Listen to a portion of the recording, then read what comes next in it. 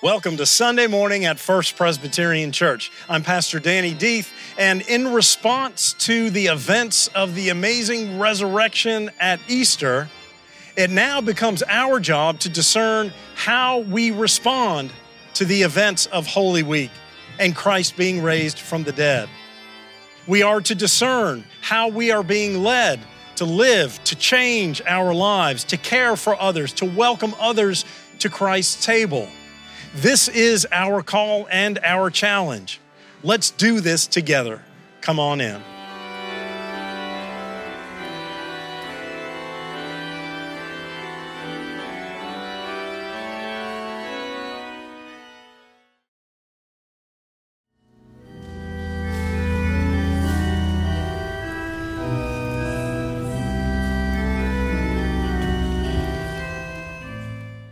Our first lesson this morning is taken from 1 Peter chapter 2, verses 2 through 10. Like newborn infants, long for the pure spiritual milk, so that by it you may grow into salvation, if indeed you have tasted that the Lord is good. Come to him, a living stone, though rejected by mortals, yet chosen and precious in God's sight. And like living stones, let yourselves be built into a spiritual house, to be a holy priesthood, to offer spiritual sacrifices acceptable to God through Jesus Christ. For it stands in Scripture, "See, I am laying in Zion a stone, a cornerstone chosen and precious, and whoever believes in him will not be put to shame. To you then who believe, he is precious. But for those who do not believe, the stone that the builders rejected has become the very head of the corner, and a stone that makes them stumble, and a rock that makes them fall. They stumble because they disobey the word, as they were destined to do. But you are a chosen race, a royal priesthood, a holy nation, God's own people, in order that you may proclaim the mighty acts of him who called you out of darkness into his marvelous light. Once you were not a people, but now you are God's people. Once you had not received mercy, but now you have received mercy." This is the word of the Lord. Our second reading comes from the Gospel of John. We are in John 14, 1 through 14. And where we are in the context of John is that this is at the Last Supper. Kind of an odd sense, since we have just come through Easter and gone through the Last Supper and the arrest and the betrayal and the crucifixion and the resurrection. And yet in our liturgical calendar, we are back in that time at that night. We are in 14, and in 13, Jesus washed the disciples' feet, said, "Go and do this. What I've done to you, do this to the world." He has already called out Judas and said, "Go, do what you must," who he knew was going to betray him. He already told Peter that he was going to deny him 3 times, and Peter is reeling. All that happened at the table. And now in the midst of that, this is what we call the farewell discourse in John. Chapters 14, 15, 16, and 17 are all Jesus at the table telling them his literal last words before they will go to the garden. He will be betrayed, arrested, crucified. And so it begins here, with some of which are familiar words. So I invite you that it is appropriate that we are at table with Christ tonight as the passage puts us. See yourself in that environment. See yourself in that room. Smell the bread and the wine. Hear the disciples talking amongst themselves. See Jesus beginning to speak. John 14, 1 through 14. Listen with fresh ears for the word of the Lord. "Do not let your hearts be troubled. Believe in God, believe also in me. In my Father's house there are many dwelling places. If it were not so, would I have told you that I go to prepare a place for you? And if I go to prepare a place for you, I will come again and will take you to myself, so that where I am, there you may be also. And you know the way to the place where I am going." Thomas, who later we will know as Doubting Thomas, but not yet, Thomas says to him, "Lord, we do not know where you are going. How can we know the way?" Jesus says to him, "I am the way and the truth and the life.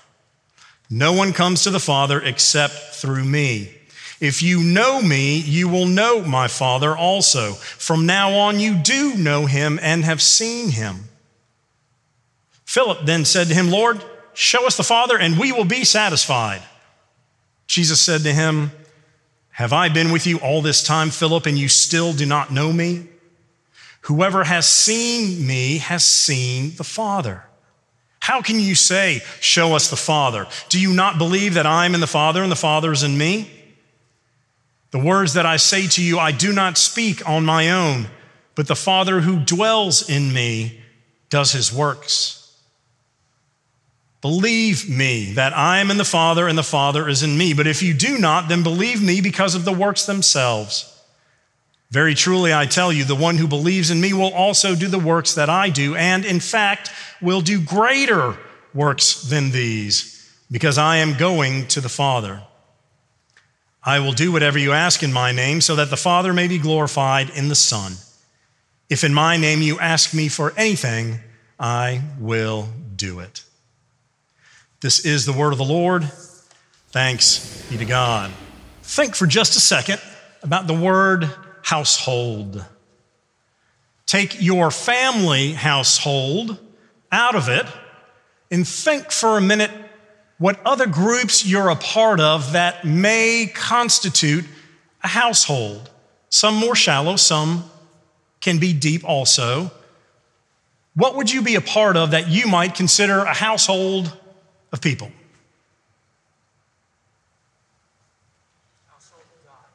Household of God, right. We're sitting in it, I hope. Yes, we are a household. What else? I'm sorry? Yeah, sure, your work community. Often we spend more time with folks that we work full-time jobs with than we do even our own families. Sure, what else? Schools, right? Same thing. We're at those places for a large period of time. Give me two more. Teams, yes, thank you. We are connected to those for which we cheer and hope for. Whether you know those other people or not, you are all supporting, you are united in that common goal to rooting your team on to victory and success. Last one. Neighborhood, yes, thank you. Those in your literal neighborhood. And the hope is that we know those folks, and that community has taken a beating in the past few years as we all kind of withdraw inward. But neighborhood should be folks that we know, and we are living in that same place and could be considered a larger household. So then, including your family, in your family household, what are the attributes that you would give to what a household is? What constitutes a household? How do you give that title to something? What is it that you do in a household that makes it a household? You care for each other, right. It's the relationships there. You love each other, right. What else? Cook? Sure, you cook for each other. You clean for each other. You take care of one another within that environment. Great. Common goals, right. As different families and different families around different goals, there is some commonality that unites all of you in a household of sorts. One more? I'm sorry? Prayer, absolutely. We are bound by prayer. Time, yes. Time is also another important thing that unites us into a family. Who are those that we spend the most time with? Well, probably, again, in those two places, school or work and in our house are often those two. And those relationships build. And that love and those deep relationships that go through pain and heartbreak, harming one another unintentionally, breaking promises, but also love and joy and traveling the journey of life together. Time is one of those things. We always need to be looking at where and with whom we spend our time to see what voices are really sculpting and molding us. And so all of those that helped us think about household comes down to these two passages today also are telling us about household. The word oikos, which makes all of you think of yogurt, is a yogurt. And yes, I could talk about the probiotic spirituality that keeps our faith regular, but no, that's not what this is about. Oikos is a Greek word for home or household.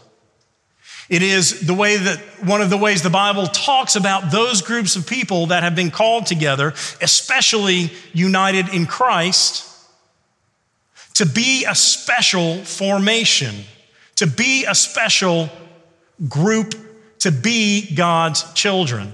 The 2 Peter passage that Alice read said, each of you are a stone meant to build up the spiritual household. The spiritual household. And here, as we begin John 14, again, at the table with his disciples, last words that they will hear from Jesus because they know he's getting ready to leave. First, he said, don't let your hearts be troubled. Well, easy for you to say, Jesus, you're getting ready to leave us.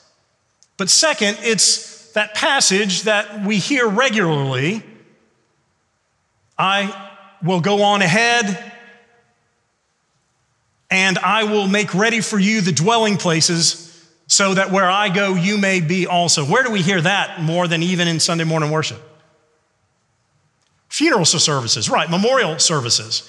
We use that to say Christ has gone on to prepare a place for us. This dwelling place and dwell and dwelling are used all through this John passage.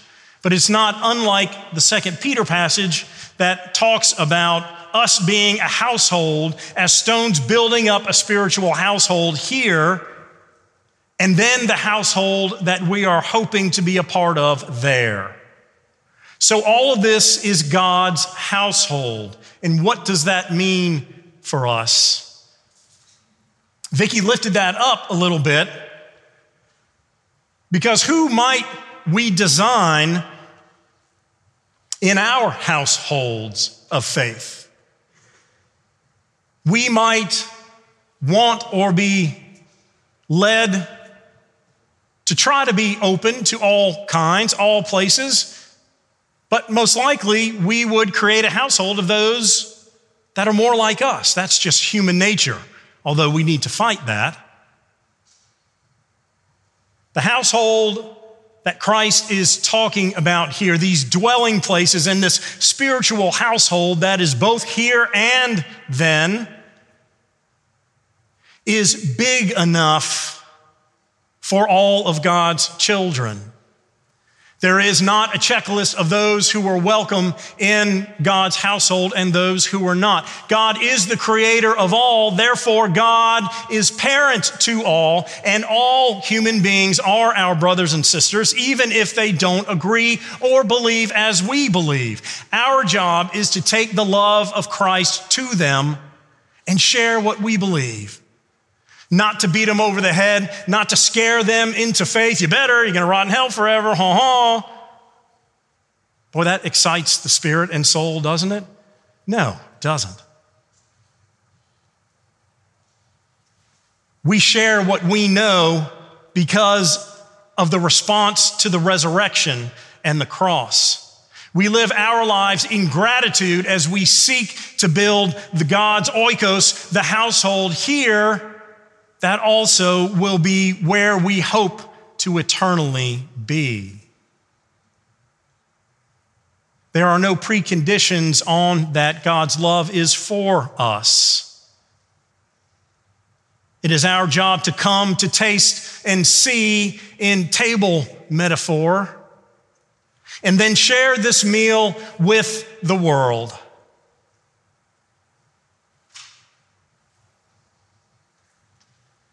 Let your hearts not be troubled. Okay? Jesus said so just go do that. World's destroying, there's violence, anger.